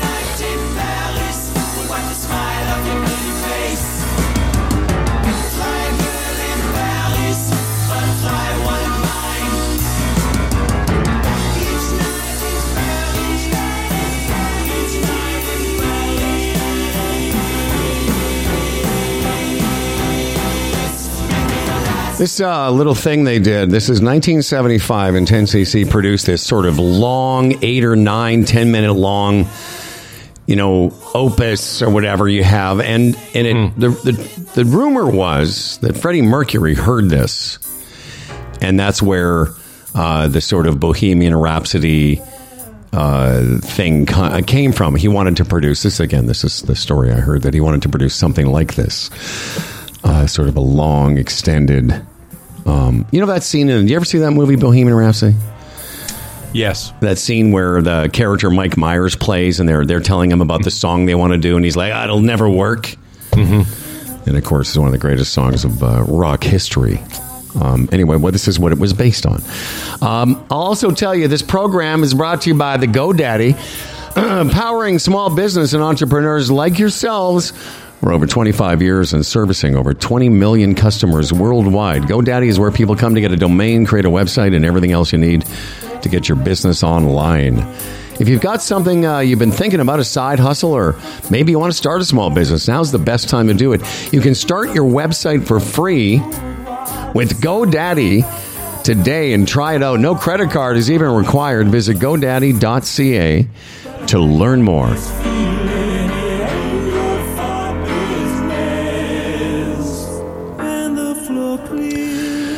Yeah, it's quite the setup that Lumby has established for himself. And, it's funny, he's never talked about it, but what he bought, where he bought in France is about 90 miles southwest of Toulouse. And what he bought, pool, a separate building, and the main building, it wasn't what you'd think. You know what I mean? Like what it cost in the south of France to buy a house like he has. There's nothing like it would cost here. Mm-hmm. The setup Jeff had, and he used to live north of Acton in an area called Rockwood. Mm-hmm. And he had about 60 acres. And again, similar. Main house, a century home, a separate, office setup that they built. And that was multiples more expensive than this place. Yes. It's a nice lifestyle. It's not easy, though. One of the best things about Jeff and Julie's podcast is, and now I think they're into 38 or 39 episodes, but just sort of what it takes to move to another country, and not the States. The States, I think a lot of people get their heads around that because, snowbirds move down there and it's sort of convenient and it's not far from home. But what Jeff and Julie have gone through is, in a completely foreign environment, is pretty interesting and admirable, I think. Mm-hmm. No, it's it's a huge undertaking. It really is. A little tougher for us to relate to. They don't have children, so they don't have that attachment that would keep them sort of preoccupied or wanting to be back here all the time or frequently. That freedom to make that move and just sort of just hunker down there is pretty when he said he never wants to get on enviable. Well, yeah, and he says when he doesn't want to get on a plane again, he can travel all over Europe. It would be easier to fly from Toulouse to Venice, but he literally could spend the rest of his life traveling Europe and never having to go to an airport. Mm-hmm. But I've thought of what you just said, that especially trying to make some plans this winter and how long do I want to be away from home? And part of the consideration is, I don't want to be away from my kids that long. And I've thought about that, like downsizing here. And what would it be? Maybe I should move to someplace cheaper and, spend the rest of my life in Victoria Island. You can golf, more of the year. But it always comes back to what you said. Like, I don't want to be here when my kids have kids. And, that's a long way to come home to visit once in a while. No, I totally agree. Again, to be in that position to be able to do that. That's why I said to him, so are you happy and settled? You know what I mean? Because that's what was going through my mind. It's like, that's such a huge undertaking. It's like, okay, we're here now. Is this home? Mm-hmm. Am I relaxed? Is this what I want to do? Was this the right thing to do? And it sounds like there's no question in his situation, in their situation. Well, and again, it's unique in that, and they've got their, fur kids or fur babies, whatever people call it. They got lots of dogs, and that's their passion, and that's great. But part of what they got, sort of their advantage was that, can you imagine you and Delise moving to the South of France and, having the kids come over every once in a while? Yeah. I couldn't see it. Mm-hmm. Speaking of kids, I'm waiting for our next guest to sign in. I'm just seeing if she's sending me any notes here, but I might have a flip side. You mean a recto verso? Mm-hmm. That's funny, man. Literally until this morning, I've never heard of that snack. It's relatively new in my world as well, Howard. I didn't either. But tomorrow, can you find out the name of those peanut butter filled pretzels? Because I've had those. Well, just go to Costco. Ask for them. I don't know the name. I don't go to Costco. And these are made by Kellogg's. Quickly, while we're waiting for the kids and talking about food, I heard the term yesterday, and it really struck with me. They're calling it greedflation. And they're uncovering more and more, especially in the food industry, people using inflation as a way to even increase profits more. Yeah. and they're really looking at the groceterias here in Canada, where they've taken advantage of the public. And you may have noticed yesterday that, Loblaws has come out, all their no-name stuff. There's going to be a price freeze through the end of January, sort of a defense against those accusations. But I think it's going on even beyond food.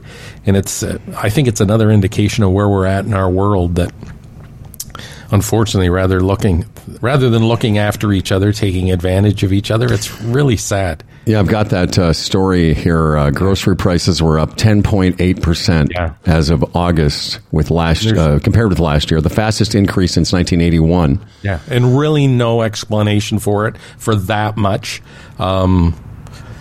So that's guys sitting in a boardroom going, okay, listen, wow, things are up 6%. We can, let's do it 9% and blame inflation. So now the story, as you just said, they're going to freeze. It says Canada's biggest grocer announced it will freeze prices on all its no-name products. It's 1,500 items until January 2023.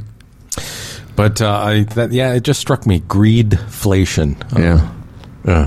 And in this article, the things like condiments are up 17%, bakery goods 15%, coffee and tea 13%, fresh fruit 13%, seafood 8%, meats 6.5%. Loblaws reports record profits. Yeah. And I don't feel like a conspiracy theorist or anything. That's just the way of the world now. That's what you do. Yeah. All right, let me get something here. I'm not sure what music I would use for this person. It's hard to explain. All right. Let me see. Is this even a song? It's out with the old and in with the new. Goodbye clouds of gray, hello skies of blue. And turkey imported from Maine. We're gonna relax and renew. Do you know this song? I don't know it. Is this called Fabulous? All I heard was turkey imported from Spain. No, the song is called Fabulous because our next guests are involved in something. I don't even know how to introduce them. Please welcome to our program James Pasito, who I've known since he was a little baby boy, and Charlie. Are you guys not going to turn your videos on? Charlie Michelle Glassman. Did you not know that you were going to be on camera? Oh, we did. We knew. All right. We're just playing hard to get. That's all right. James and Charlie, welcome to the program. Charlie I've known for quite some time, and as has Fred. Yes. Fred, is this your first time meeting the great James Pasito? I think you met him at a Charlie party. Yes, I think I have. Hi, James. How are you? Hi, Charlie. Hi, Fred. How are you? Good, darling. Very good. We're not alone here. We also have a little small star. Yes. Wow. Is that the dog's wearing a coat inside this morning? She is. Honestly, she was wearing this one outside too. It gets a little bit cold for her. Oh, and she's gone. She hates sitting up here. It gets cold for her because she has no hair on her underbelly. So I have to wrap her Neither up. do I, actually. That's right. Your dad does. It's funny because when I pet Booby Billy, sometimes I think this is just like when I caress Fred's belly. Charlie Glassman and James Pasito have been, I don't even know, wrangling. How would you describe what you do with Booby Billy? Managing Booby Billy? Her team. You're a part of Team Booby. And Booby Billy has created a book that comes out today called Becoming Fabulous, Shine Like the Gorgina Angel BB You Already Are. Or is that how it is? Can you hold it up? Oh, yeah, I hear you. That was it's like a tiny coffee table book. Wow. Face for scale. Phone for scale. Yeah. For scale. So I know you guys would like to have this conversation as though Booby Billy wrote the book, and that's fine. But can we talk a little bit about how this all began? Just how innocently you guys were living in Brooklyn. And James, from your perspective, do you remember when Charlie said to you, hey, I have a great idea. You guys were roommates. You just moved to New York. Charlie's like, hey, James, why don't I get a dog? How did that conversation go? I think I might have been a giant bitch to Charlie just because we were kind of at each other's throats when we first moved there, because we were best friends. We were working together. We were living together. We didn't even have a full wall separating our room. And we could hear each other snore. So if I'm going to be honest, I probably rolled my eyes. When she said, I'm going to get a dog.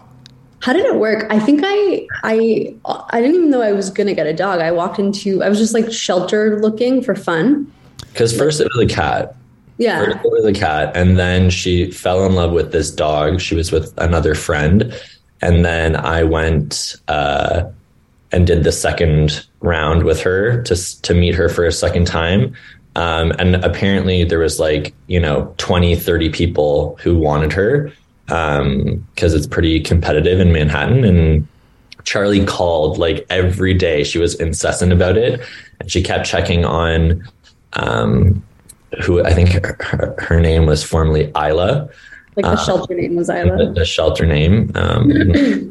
And her persistence paid off. They were like, there couldn't be a better home. Aww. They were saying, just because she was so in love with Booby. That, or they just wanted me to not go crazy yeah. on them and come in and kill them if they didn't give me that dog. So yes, I called a lot. But I remember we were walking in, I was about to get into the subway and I got a call, and I was like, an unknown number. I was like, who is that? And then they're like, Charlie, congratulations. Just want to say you got Billy or Lila at the time. And I was crying in the subway. It was very cute. Aww. Yeah, and and the story is amazing from there. So you get the dog, not with that idea in hand of, I don't want to say using the dog, but marketing the dog, or turning the dog into some level of business. Yeah. Well, But Charlie, I was there, James. I don't know if you guys remember. I visited shortly after you got the dog. Mm-hmm. And I think it was spring or whatever. And it wasn't until the following fall, it seemed. This is because I remember at my 60th little birthday get together, Charlie leaned over and said, Booby Billy, now this Instagram account you guys created, she said, Daddy, we just passed 1,000 followers. So that was, think about that. In 2020, you guys got to 1,000 followers of this little dog account you created. And by the way, just let me jump back up, because whenever I try and describe it to somebody, I don't do it justice, because most people think, you just take some pictures of your cute dog. But Charlie, how did you guys come up with the idea that the dog what were some of the sort of foundational rules? We're never going to have it wasn't just pictures of the dog, it was a persona you created. Yeah. So we knew we wanted her to be very much her own thing. For example, we're breaking cardinal rule number 1 right now by talking about it as her people, but it's fine. We knew we wanted her to be very independent of human activity. So a lot of other dog influencers are my dad, my mom, my owners, blah, blah, blah. So we knew we wanted to first rule was she's her own thing. We say she's her own woman, right? She doesn't have that side of her where she's talking about her life as an actual dog. And then what we wanted to do was really make her basically a New York it girl. So everything that she did wasn't so that dogs could copy it, was that so humans could copy it. So all the outfits, we would put her in were all the stuff that we were coveting at the time, or the stuff that we knew that our followers would want to be coveting, or the publications that we wanted to interact with, or the references we made were very specifically to get the right type of person involved. So it was all about really making sure that someone like me living in New York, or James living in New York, could see this dog and be this dog is living the New York lifestyle that kind of I want to be living as well. So that was big for us. Was it just for fun at that point, or was it with a mind to this could go somewhere monetarily, or this could be a business? James, why don't you answer that one? Yeah, no, I think we had always... Charlie and I have worked in advertising for about 10 years, and we have always wanted to go off and do our own venture, because we're constantly being, told no all the time in creative industries, whether it's by clients or our bosses. And we wanted to see what it would be like if we just had free reign on a creative project. So I think none of us ever really expected, we were actually in the middle of another project and created Booby Billy to sort of help fuel that project. And we never expected, to be running a dog account for 3+ years. Like, when did you realize, and I think I know the answer, but when did you two realize, okay, so you passed 1,000 followers on the 24th of January, 2020. By the middle of that year, 2020, you passed 100,000, then 200,000. But when did you, speaking of people you wanted to interact with and New York City stuff, when did you realize, like, oh, something's going on here that's beyond just a couple of funny little pictures of the dog wearing cute outfits? There's actually a very specific moment, and I believe we touch upon it in a narrative way in the book, so that's good. But there's a specific moment where we were getting a lot of attention, meeting a lot of like real fashion people, like people who were really interested, or like editors who were really interested in what Booby Billy was going to do. So there was a moment where we were meeting with WWD, which is Women's Wear Daily. It's like a big fashion publication, and there was like, talk of like whatever she does, like they wanted to cover it, they wanted to launch it. And we kind of started to hint at the fact that like there was a bigger kind of purpose to all of this. And I believe after that call, we got off the phone and we talked to each other. We're like, I think this can't just be like an auxiliary thing to another idea. Like we were like, this has to actually be the idea. So we like flipped the idea that we were going to, release, got on the phone with our manufacturer, the guy who really helped us out throughout that process. And then we started sketching up the whole like Booby World, like brand right then and there.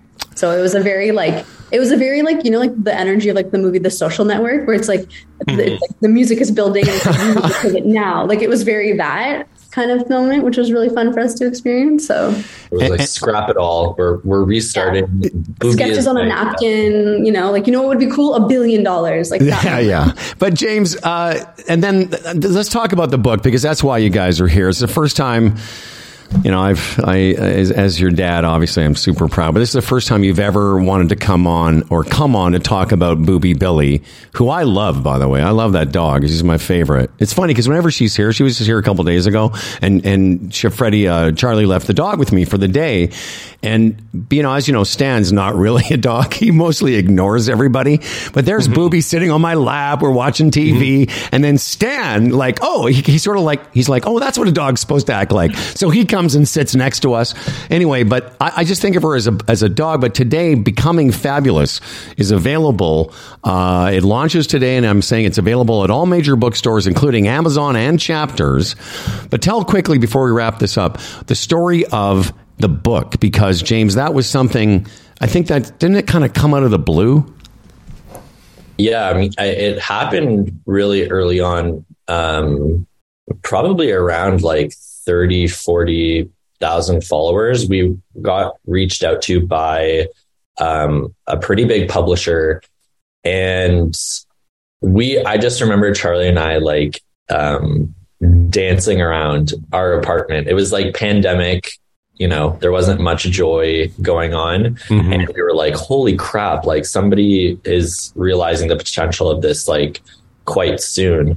And that deal actually didn't go through. Like we ended up like being reached out to by another agent before we were about to sign. Almost to the day, like we were mulling over this. And by the way, when you say a big publisher, it was HarperCollins, was it not? Wasn't it like one of the big? Yeah. And then, so this agent ended up, we were kind of doing this blind, like Charlie and I were reading over contracts, like, trying to get second opinions, kind of feeling not right about it. And then our sweet agent, Kristen, popped into our DMs like a day before we signed, and she's like, have you guys gotten a book deal? And we were like, funny enough, we're about to sign for one. And she's like, give me that. Let me look at everything. We met her a couple times, and we just had such a great connection with her and felt so comfortable with her. She was definitely like, mom vibes, like very nurturing, which Bebe's Needed. need. Yeah, so Fred, you'll love this. So that they were going to sign a book deal for, a sort of modest amount to get this thing done. And this book agent in New York that they got a hold of basically tore that deal up, renegotiated a deal, and that book is becoming fabulous, available today for, it was a much better deal. Let's just say that. Mm-hmm. Yeah, we were very happy. And it was kind of good. It was like, it allowed us to grow a little bit more, and then the book can kind of come out at the perfect time, which is today, October 18th. Okay. Yeah. Has your dad pitched you on advertising yet? I can give you the publishing department, the publicist department of that. He'll give you a good deal. Yeah. you could, Booby Billy's book could sponsor the show for a month. I give it very reasonable. It could be the Booby Billy studio. Yeah. Fabulous. That's right. Will, like how I became fabulous today. That's right. Becoming Fabulous, available today everywhere books are sold, Amazon and Chapters. And James, I look forward to seeing you tonight at the launch party. Although I was told by my daughter this one, I can't just yes. She's told me I couldn't just show up looking like a schlub. I have to wear like party clothes, and I'm like, I'm not even sure what that is. Oh, they must be serving oysters, or you wouldn't be going. Oh my God, no, I wish. Yeah. Well, listen, you two. James, congratulations. Charles, I don't know, man. Yeah, good on you guys. Great story, and it's a lot. It's a lot to take in for Daddy. Mm-hmm. It's a big day. It is a big day, and listen, I, think about all the private schools and all that, when Daddy gets old and decrepit. Well, like next week, it's Daddy be, I'll be moving in, with you and Booby Billy, and, I always say Billy pays her own rent, so it's all good. Yes, she does. Yes, she does. All right, you two. So if people want to follow Booby Billy, where do you do that? Booby_Billy, is that right? Is that correct? Yeah, Booby_Billy, spelled Booby, as you would imagine, and then Billy, Billie. Okay. Well, listen, you two. Just very proud of you, and thanks for taking some time this morning. Thank you. Thanks so much. James is like, yeah, whatever. No, this was fun. Like, I can't believe we're on your show. It took us long enough. Yeah, it did take you long enough. Thanks very much. I'll see you in a few hours, you two. Thanks again. Bye. Thank you. Yeah. Charlie, Michelle Glassman, and James Pasito. You were in the hospital the night that character was born, and in another 6 days, she's going to turn 28 years old. Yep. Crazy, eh? Man, it's crazy. Where does the time go? Yeah, but it's a great story. I mean, especially if people of our age to sort of follow the path from idea, fun to opportunity, and recognizing that and then monetizing that. It's pretty cool. It's been an education for me too. I mean, their account is pretty by big influencer numbers. It's pretty modest. They've got close to 300,000 people that follow that dog, but it's been an education for me in how influencer marketing works, because the two of them, in case you didn't glean that, folks, they're both in advertising. So their whole world is brand creation and integration, all that stuff. But listen to Charlie tell me, like, some of the brands that pay them for Booby to take pictures with their brand stuff, like it's, Nordstrom's and Target and all these, fashion houses and such. And it's quite something. And I can tell you, with 80,000 Instagram followers, the dog is making more money than I am. I'll tell you right now, it is. I'm a fucking liability compared to that dog. You know how many times I've said to her and him, or her mostly, I've said, hey, can you maybe give Humble and Fred a little shout out? And they're like, we don't do that. No. It's not on brand or whatever. I was like, really? Interesting how this stuff works. I probably back in 2006, 2007, when I wasn't working and had nothing to do, Melanie, my daughter, had a dog named Bones. Well, I created a Facebook page for this dog, Bones. I don't know if you ever saw it. And it's funny when I look back on it now, thinking this dog is getting friends faster than I am. Just seriously, just because of the novelty of it. And I would post, today, I woke up this morning, I licked my balls, and now I'm going to go sniff some shit or something, right? Yeah. And then people would respond to that. And then my mother really got into it and would post comments every day. But again, at that time, you didn't fully appreciate where all that stuff was going. Yeah. You sort of did it for fun. The moral of that story, or the point of that story, is it getting friends literally faster than me because people just bought into the novelty of it at the time, right? Oh no, and I kind of remember either I saw it or I remember you telling me about it, that Bones was getting some good traction on Facebook. You know, it's funny when I think about Facebook now and how it seems antiquated because I don't really go there much. But there was a time when we all went there every day, all day. Yes. It was a novelty. Yes, and I could see that. Part of it was the charm of people who knew you, and part of it was the charm of the dogs. A day in the life of Bones the dog. And it was, different. Like, it was the early stages, so people weren't doing a lot of stuff like that. And I just did it out of boredom. The thing that they did with their dog is that, as Charlie tried to explain, I'm not sure if people get it, they didn't want to do...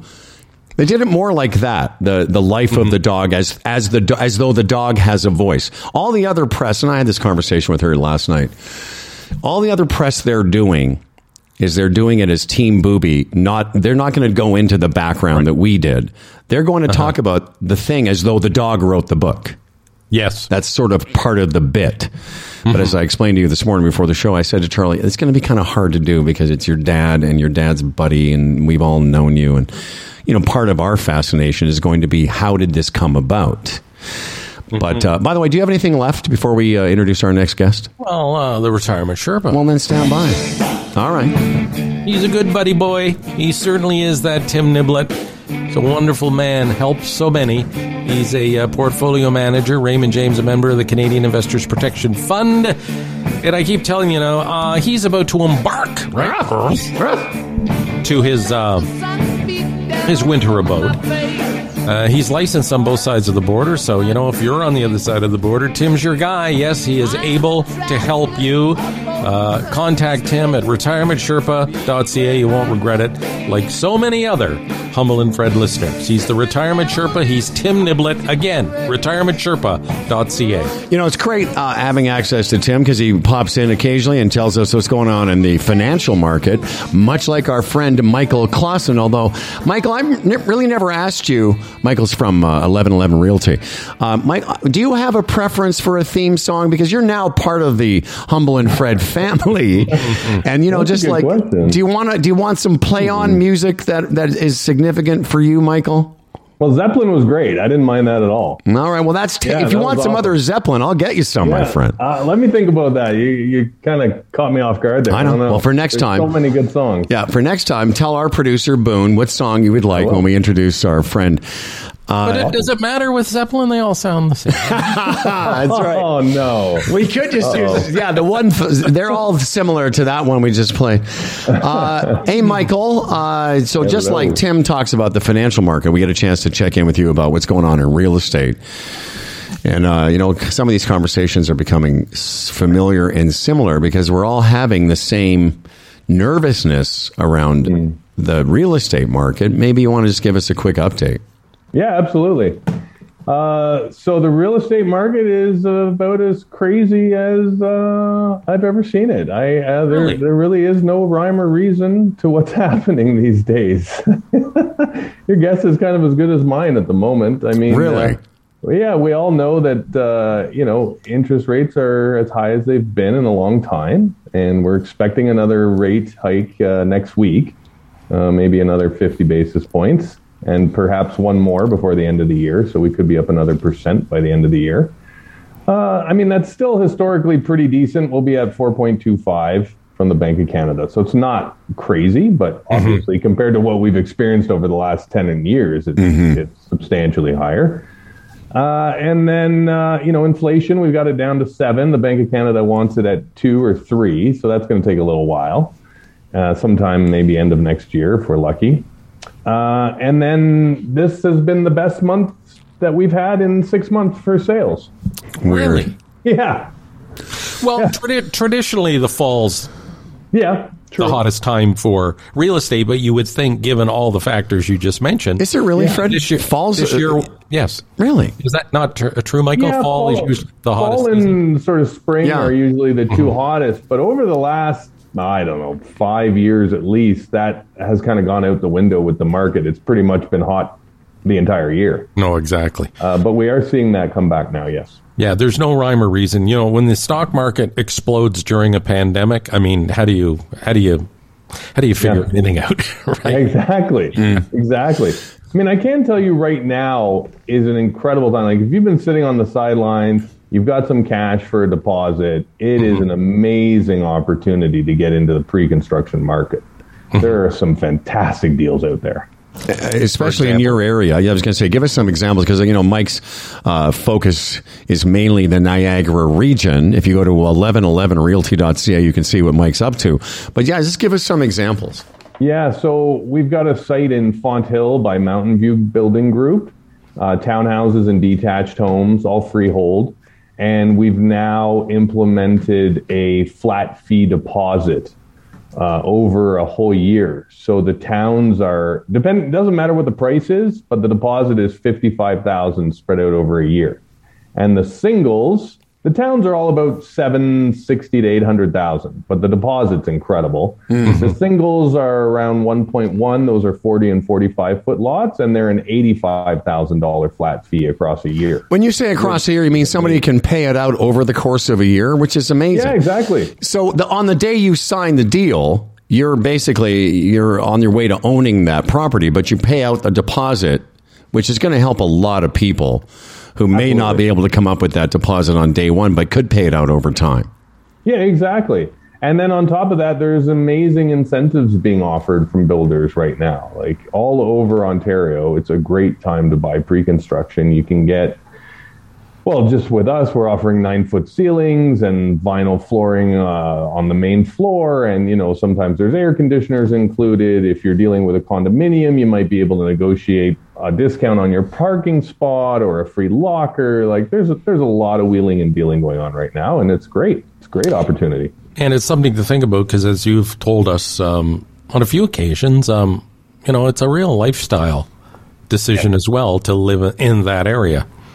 Yeah, absolutely. It's a beautiful area. And actually, it was just announced yesterday that there is Ontario's newest university is coming to Niagara. University of Niagara, I believe it's called. So that was just announced yesterday by the mayor. Oh, God. I going to finish my master's. That's right. You're going to go finish your what? My master's. Mm-hmm. Yeah, I'm going to go move there and finish high school. Do you have high schools in the area for me to get my grade 12?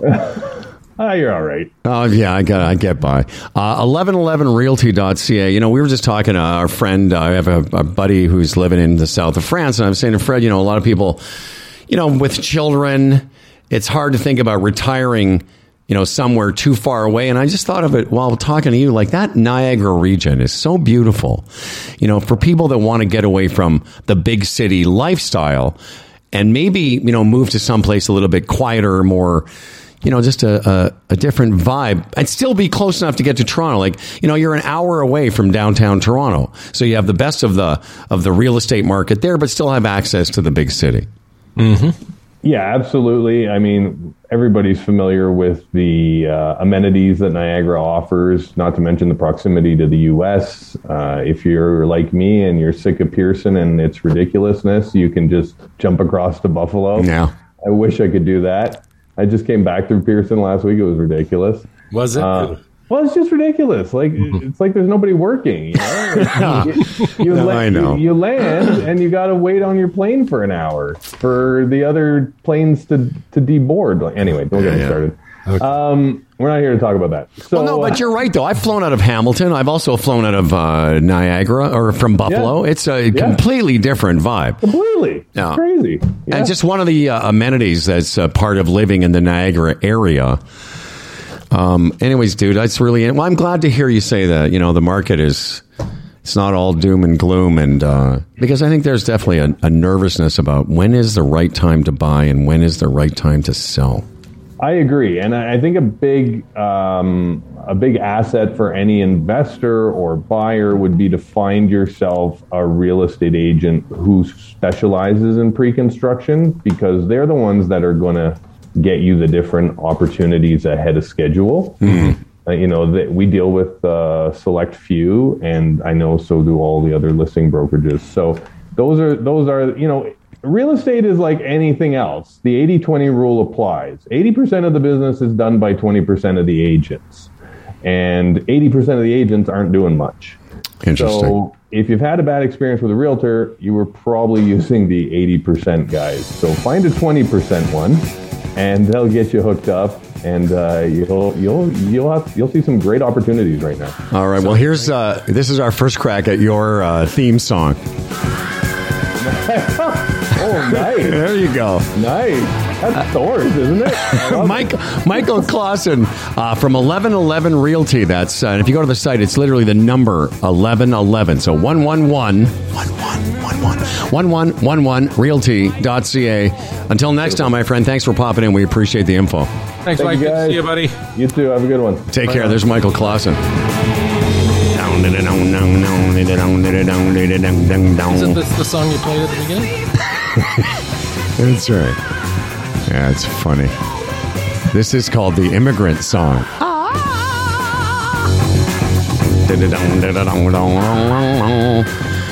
Yeah, I'm popping over to Charlie's tonight for this launch party. Oh, she was is it at her house? Well, yeah, at her little apartment there. She's going to have like 40 or 50 people. Oh, isn't that sweet? It is going to be sweet, but she was serious when she said, "I don't want you showing up like this. I want you to just wear something nice." I'm like, "I'll do my best, man." Do you have anything like that? I don't know. Who knows? Well, wait a minute. Don't you still have stuff from that deal we had at that clothing store? It was only 8-9 years ago. What was the clothing store? What was the clothing store? I forgot. For the woman? What was her name? Oh, yeah. Yeah. That's right. We did have a little clothing deal for a while. I forgot. I'm still wearing some of this. Yeah, you know what? It's funny you say that. Years. Yeah, I've got a shirt from that era. I could definitely, it's like a hip downtown shirt. Remember you and I went and got like pants and a jacket and... I had this red shirt that I used to wear in the winter and sometimes around Christmas. And one year, Delise said, "You might want to get rid of that." And I said, "Why?" Like I didn't even conceive getting rid of the shirt. And she said, "Well, how long have you had it?" And I said, "I don't know, 5 or 6 years." She said, "What?" And then there was a picture of me, and it was like 13 years that I had this red shirt. That's funny. I just lose track of time when it comes to stuff like that. Yeah, I mean, and I think women, to be too gender specific, women, they care more. I can wear, like I said to Randy, I said, I was wearing something when she was over a couple of weeks ago. I said, "You see this?" She goes, "Yeah." I go, "Well, get used to it. I'm wearing this every day in France. It's just a hoodie and a pair of jeans. And that's why I'm not worried about not packing a suitcase, because I'll wear 2 pairs of pants for the next 10 days basically. Yeah, I don't know if I could talk Delise into a carry-on, because even when we go up to the Tin Palace, you wouldn't believe what she takes on a weekend, Howard. And I say, "Why?" And she says, "Well, just in case." In case of what? in case a party breaks out. I don't know. And, I've got this little carry-on that I could easily put 4 days stuff in. But I don't know. But you know what I say? She always looks like $1 million, so how can I complain? Right. And what does she say about the way you look? She's like... Well, you know what? I don't think she has that much of a problem, because she influences how I look. Well, right. To a large degree. She's bought all that stuff. Yeah. All right. Well, listen, thanks very much to Michael Clausen. It's great having Lumbee and Dan on from the south of France. Charlie and James and Booby Billy becoming fabulous, available today. And Jackie Delaney will join us tomorrow for our monthly visit. We'll talk all things conservative politics. Yeah, I really want to talk about that idiot in Alberta. My goodness. I hope Jackie doesn't defend her. The premier who, yeah, that'll be fun. Just reading some of her history. Oh, yeah. And also Thursday, lots of your emails and a whole bunch of feedback on our 11th anniversary. Year 12 is already underway. This episode of Humble and Fred was brought to you by Bodog, the Retirement Sherpa, the Chambers Plan, GoDaddy, and HealthGauge. You can email us, humbleandfred@humbleandfredradio.com. We'd love to hear from you. And on whatever platform you're listening, help us out by liking, subscribing, and giving us all the stars you can. For Humble and Fred, I'm Dan Duran. And remember, no matter where I am, France, Italy, or in the sky somewhere over the Atlantic, I'm still here. Enjoy every goddamn day.